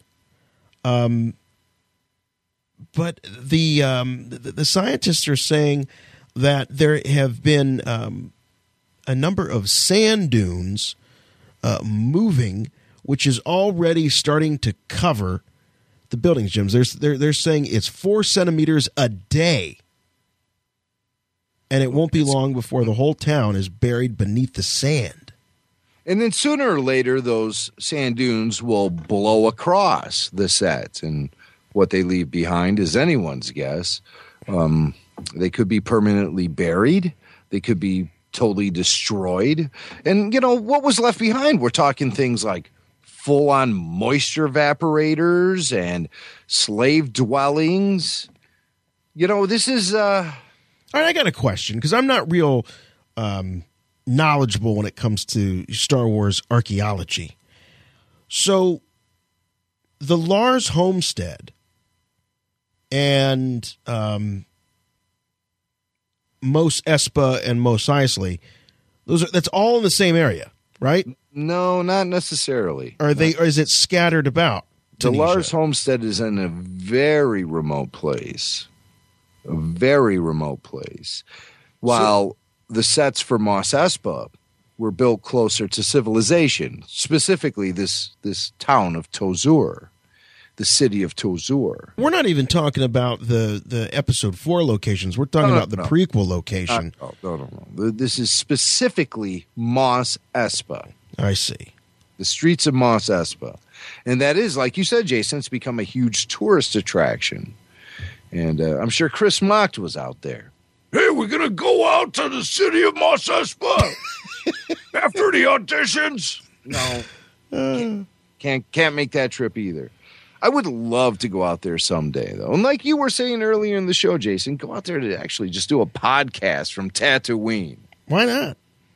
Why not? We should get out there someday. We really should. It's a long flight from what I hear. But anyway, we have a clip from this special report that they did on CNN about the fate of Mos Espa. I'm curious, Sahar, what kind of impact did a big movie studio coming into town and putting up this set have on the local community? Lucas brought activities to the region and beneficial economic activities. In addition, almost all residents of the region were employed. More than 1,500 background actors, cars, travel agencies, from 40 to 50 vehicles were moving back and forth. So what happened then after the big movie studio left and all the attention and the glamour went with it? Ever since they finished the part of the movie shot in 2003, sand dunes have surrounded the film set from every side. They should not have allowed this to happen. Otherwise, the sand dunes will bury the entire set. Work-related activities were never back to the level witnessed when the movie was being filmed. We hope George Lucas will be back here. For more than a decade, this set has withstood the elements, but experts predict it won't last for much longer. As Tahar said, small sand dunes are already engulfing the faux dwellings, with winds pushing much larger dunes closer. Like any other oasis in the desert, this one too will soon disappear. Well, there you go. Mos Espa, potentially covered forever. I could see an excavation or maybe some sort of movement to save it. I don't know how the guy's saying, why didn't people do more to protect it from sand dunes? How do you do that? You build a big wall or something? A dome? I don't know. Hey, the people of Tatooine, of the real Mos Espa, they lived with the sandstorms, you know? They all went inside.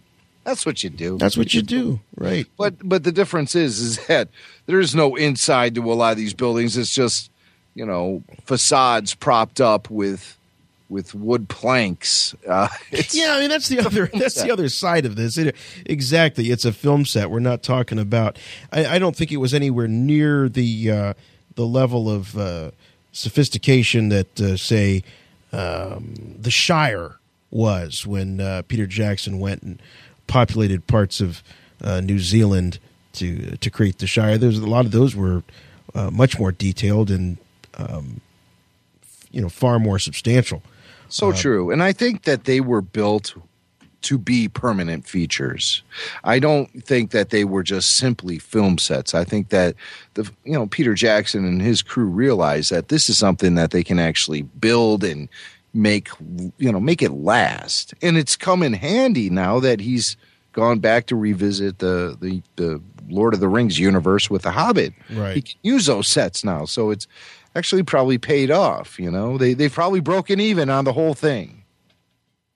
Probably. I don't maybe amusement park is coming next there in the Shire. But at any rate, so if you're planning a little trip to Tunisia, in particular just outside the city of Tuzur, see Mos Espa, do it soon. 4 centimeters a day. I don't know. I'm American. I don't even know what 4 centimeters is, but it sounds like a lot when you add it up per day. All right. Wait, before we move forward, let's hear from Anakin one more time. Oh. I knew you were going to do that. I don't like sand. It's coarse and rough and irritating, and it gets everywhere. Hear, hear. Yeah. Hasn't gone through puberty yet, I think, or... Sure. Before we go too much further, I do want to take a moment and thank our good friends, our sponsors this week at DorksideToys.com. You can follow them on Twitter at DorksideToys. Check this out. I just got a big box from Dorkside Toys. I pre-ordered the Wave 3 of the Black Series, the 3 3/4 inch, but I received Wave 2 as well as several other figures, and including a non-Star Wars. I got the 1960s Catwoman figure. Yeah, pretty cool. But most of it was Star Wars stuff, filling some holes in my collection. And I got to tell you, packed with major TLC. Major TLC. A lot of the cards were unpunched. So, and I am a toy on-card collector.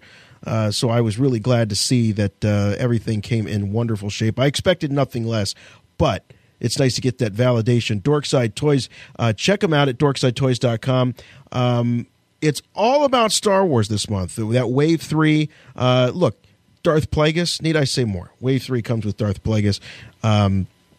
Make sure you get that pre-ordered. Wave 2 also selling very quickly, so make sure you get that. You're going to get your Mara Jade. And Jim, you pointed out that there's a great custom Mara Jade that's out there that involves one of the Marvel figures, right? Yeah, yakface.com discovered that if you swap out the Black Series Mara Jade head with the Marvel Black Widow, it was like a specific Toys R Us exclusive. You can check it out at yakface.com. They have all the instructions on how to make this head swap possible. And a couple of options, too. Or you can just order the figure and keep it with her spaghetti hair, which I call what I'm doing. Yeah. The spaghetti hair Mara Jade. Right. They still have yet to really create that definitive version of Mara Jade. And I think the clock is ticking on that character. If if episode 7 has anything to say about that. I really don't think we're going to be seeing or hearing much from Mara Jade much longer. Probably not. Or do you say Mara Jade? I say Mara. Mara. I guess I should say that. Mara. I get all Chicago with the Mara Jade over here and the Italian beefs over there.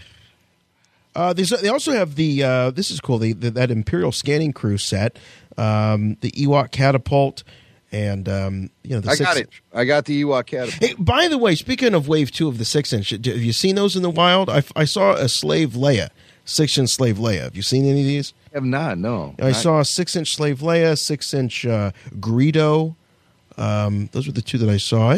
Pretty good. You know, I got to be honest with you. Since I started becoming a regular customer of DorksideToys.com, I'm not making those toy runs in the middle of the day to Toys R Us and Walmart and Target and things like that. I don't see anything in the wild anymore.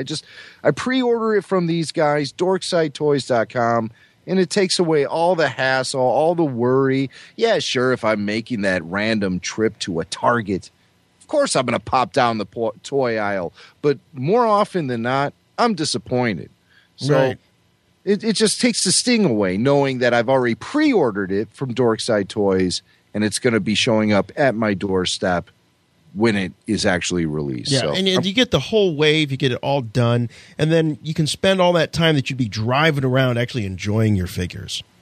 Yeah, not wasting money on gas. That's right. So best way to shop Dorkside Toys is to go to shotglassdigital.com and click on that Dorkside Toys banner and find your way to their storefront that way. And we'll get the credit and you'll get the toys and everything will just work out great. So big thanks to DorksideToys.com for their support of Rebel Force Radio. Another way that you can support Rebel Force Radio is by buying a T-shirt. We're on the third round of T-shirts. They are now back in stock at shotglassdigital.com, including a new size, Jim. Yeah, we've added 3XL because you demanded it. Tell you what, you guys are killing me with the 2XLs. That's right. I cannot keep those in stock. We have a big audience, Rebel Force I told you, we had a huge audience. Yeah. Indeed. But you know what? We got the 3XLs, and these shirts look phenomenal no matter what size you get. Right now, they're all in stock. I cannot guarantee that they'll be all in stock in all sizes for much longer. I'm telling you, those 2XLs do go fast. I'm getting more. But for now, we have small, medium, large, extra large, 2XL, and 3XL. So show your support for Rebel Force Radio. Wear this amazing-looking shirt.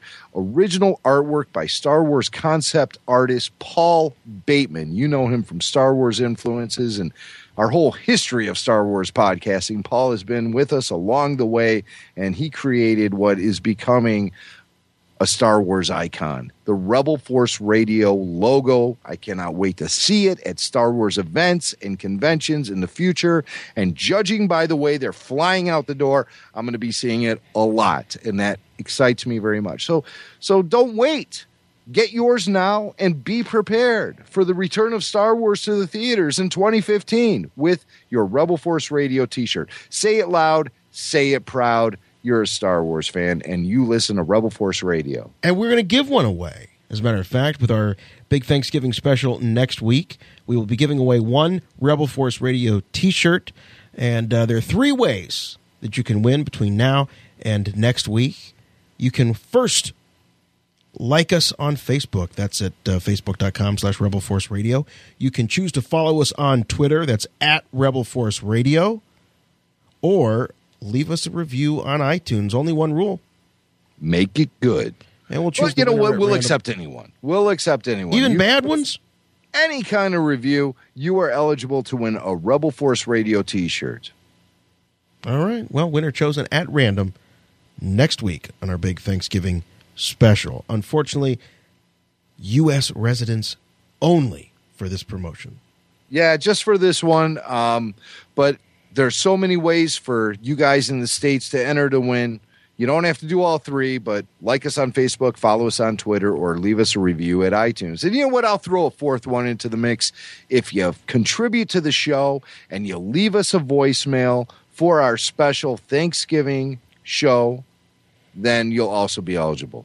And we've got programming update here for those of you who have been checking out some of our other podcasts available at shotglassdigital.com. We have a brand new Star Wars show that's been added to the family, Fangirls Going Rogue.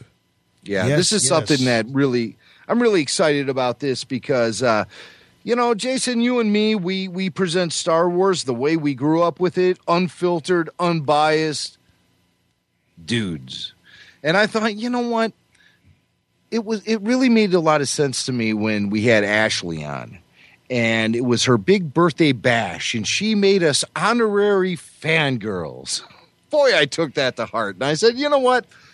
Ashley's right. We need to represent here on Rebel Force Radio. We need to find two fangirls that we know are passionate about Star Wars and love the galaxy far, far away as much as we do and as much as our audience does. So we found Trisha Barr. You know her from Fangirl Blog, Luke Skywalker Must Die. We've had Trisha on the show for a long time now. She's contributed to Clone Wars Declassified and all kind of discussion points here on the show over the years. So we're happy to have her along. And then Teresa Delgado from Jedi News. She's another fangirl out there firing up the flame of Star Wars from the female perspective.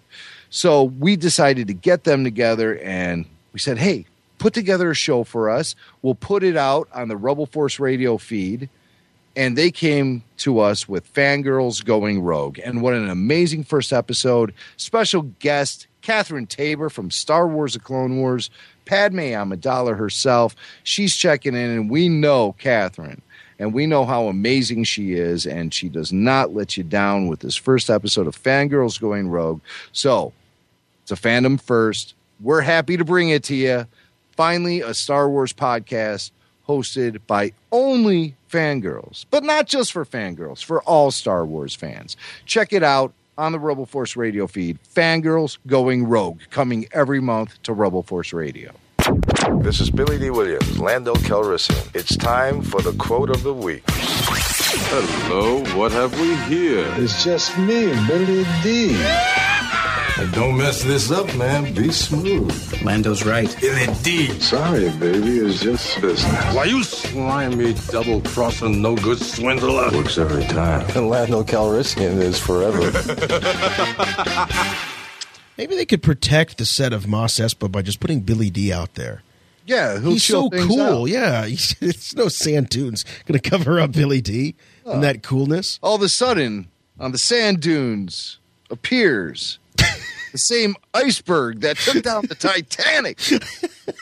Courtesy of Billy Dee.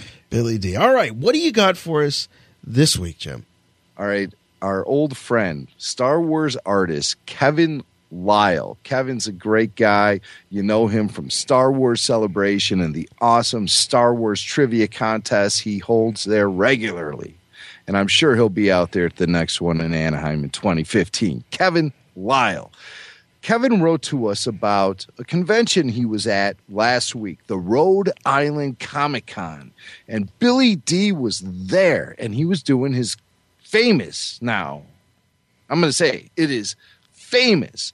When Billy Dee rolls into town, you want to go to that Q&A that he always does. And now they're moderated by his manager, and they sit up there and they do back and forth, and they take audience questions, and you never know what Billy Dee is going to say. Here's something interesting that Kevin caught that happened at the Rhode Island Comic-Con last week. Billy said he had a new project that he was working on. He was going to go and record in the following week. The project, Billy Dee said very clearly on mic, was called Rebels. Rebels! And then his manager says, like, whoops. And then Kevin Lyle, he's probably sitting front row center for this, He's probably been waiting for hours to get in there. He's the first guy in line. He's got the lawn chair out there with a cooler and his 12-inch Lando Calrissian action figure from Gentle Giant. He's waiting for those doors open, so he busts in there and he's sitting front row center. And he yells, "Did you just say Rebels?" And then Billy Dee's manager is like, no. So Kevin sent us an audience recording of this Q&A. And I got to admit, it's hard to hear what Billy Dee is saying. Because like I said, it's just a microphone out in the audience. But just to back up this whole story I just told you, that Billy Dee Williams might have let it slip at Rhode Island Comic Con last week, that he is doing voice work on a project called Rebels. I think all of the Star Wars fans listening to this show know that there's only one project out there called Rebels that would be of any concern to us or Billy Dee Williams. So here's the clip. Listen very closely. And you are going to hear Billy Dee. It starts with Billy Dee just saying, next week I'm doing Rebels. And then you'll hear the manager sort of tap dance over what Billy Dee just said. Next week, Monday, Tuesday. What's the name of it? Rebels. I can't talk. Oh, you're not allowed to talk about it. Whoops. No. Wow, is that hard to hear? Yeah. So the manager says you're not allowed to talk about it. Yeah. And Billy is like, yeah. Whoops. Is that a microphone? Sometimes you wonder where Billy Dee's head is during this. Yeah. But so Lyle is there, and he goes, just say Rebels. And the manager says no. And that's the end of the recording right there. But he clearly said it. And his manager clearly said, well, you're not supposed to talk about that. Whoops. So could we be potentially hearing Billy Dee Williams do a voice in Star Wars Rebels? We know they're obviously at that point in the production process. The show was supposed to debut this upcoming summer. We're supposed to be seeing the first glimpses of Rebels with the hour-long special on Disney Channel.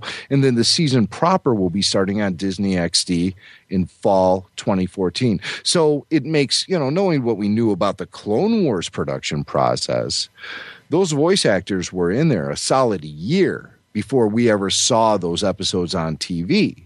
So we are less than a year away from the series itself kicking off on Disney XD in the fall.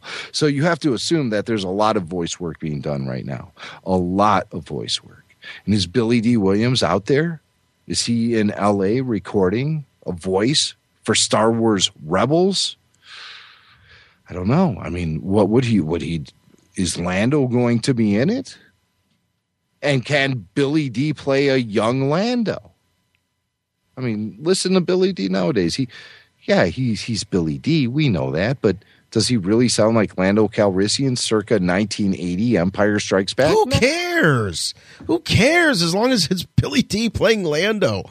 Hey, they can do all kinds of stuff in the recording studio. They can make him sound a little bit younger. If they can make Patrick Stewart and Ian McKellen look young in that X-Men movie, they can do anything. I guess so. I don't mean to nitpick or poo-poo on anything because, we do this weekly segment called Billy Dee Quote of the Week. So any opportunity for the man to find work, I'm all in favor for because I need the material. We need the material, and then when it's Star Wars, it's just even better, So Billy Dee, you never know what he's going to say at these convention appearances. So please, if you're at a convention, Billy Dee's going to be there. Get that recorder out, pull out that iPhone, pull out that droid, hit the record button. Because you might capture gold, and, of course, send it to us at show at RebelForceRadio.com. Subject line, Billy Dee.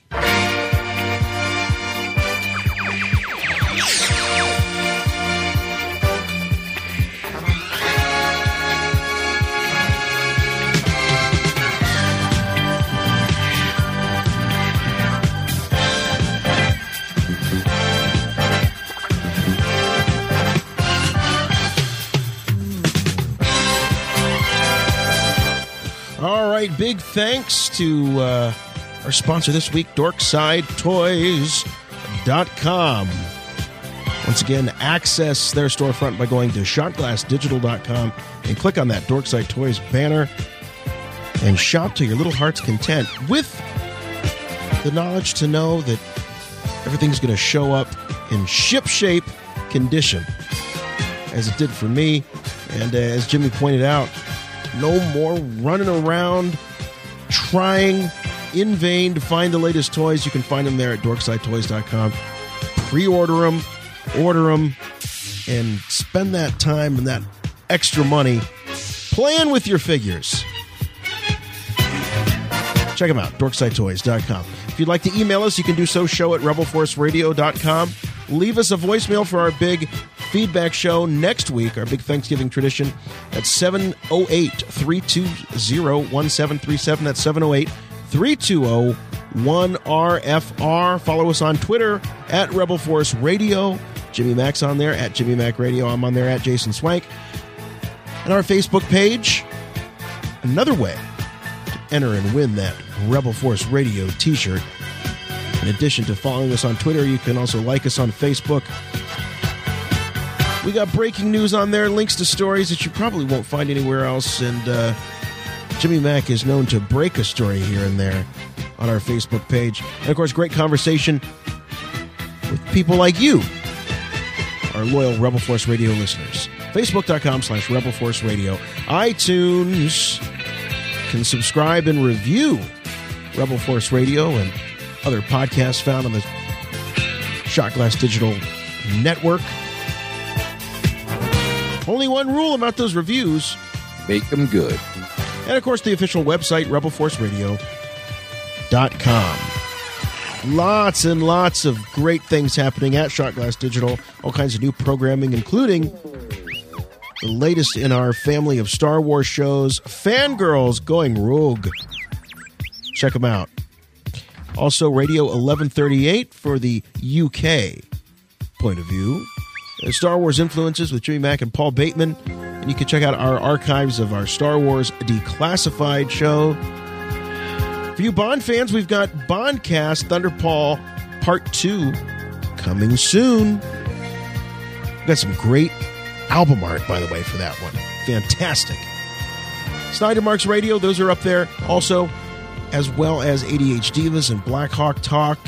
Some new shows debuting, including Fictional Frontiers, Techno Retro Dads, Geek Out Loud, Tron Decoding the Grid, Backstage with Ron Onesti, and more stuff happening all the time. Make sure you're following Shot Glass Digital on Facebook at facebook.com/ShotGlassDigital. And as a reminder, Rebel Force Radio is available every Saturday night at 7 p.m. streaming on srsounds.com. Sources Radio. Our good friend Aljon Go over there. Once again, don't forget about your Rebel Force Radio t-shirt. They're available at shotglassdigital.com.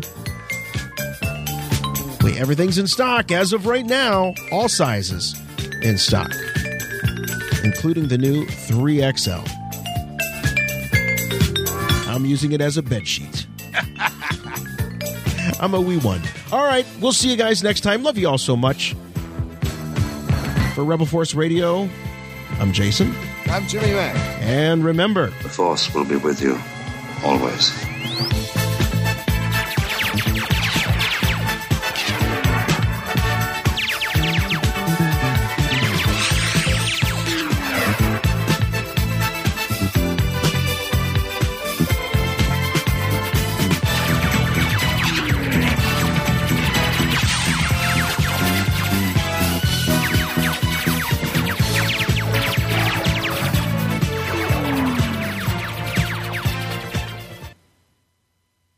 I don't like sound. It's coarse and rough and irritating, and it gets everywhere.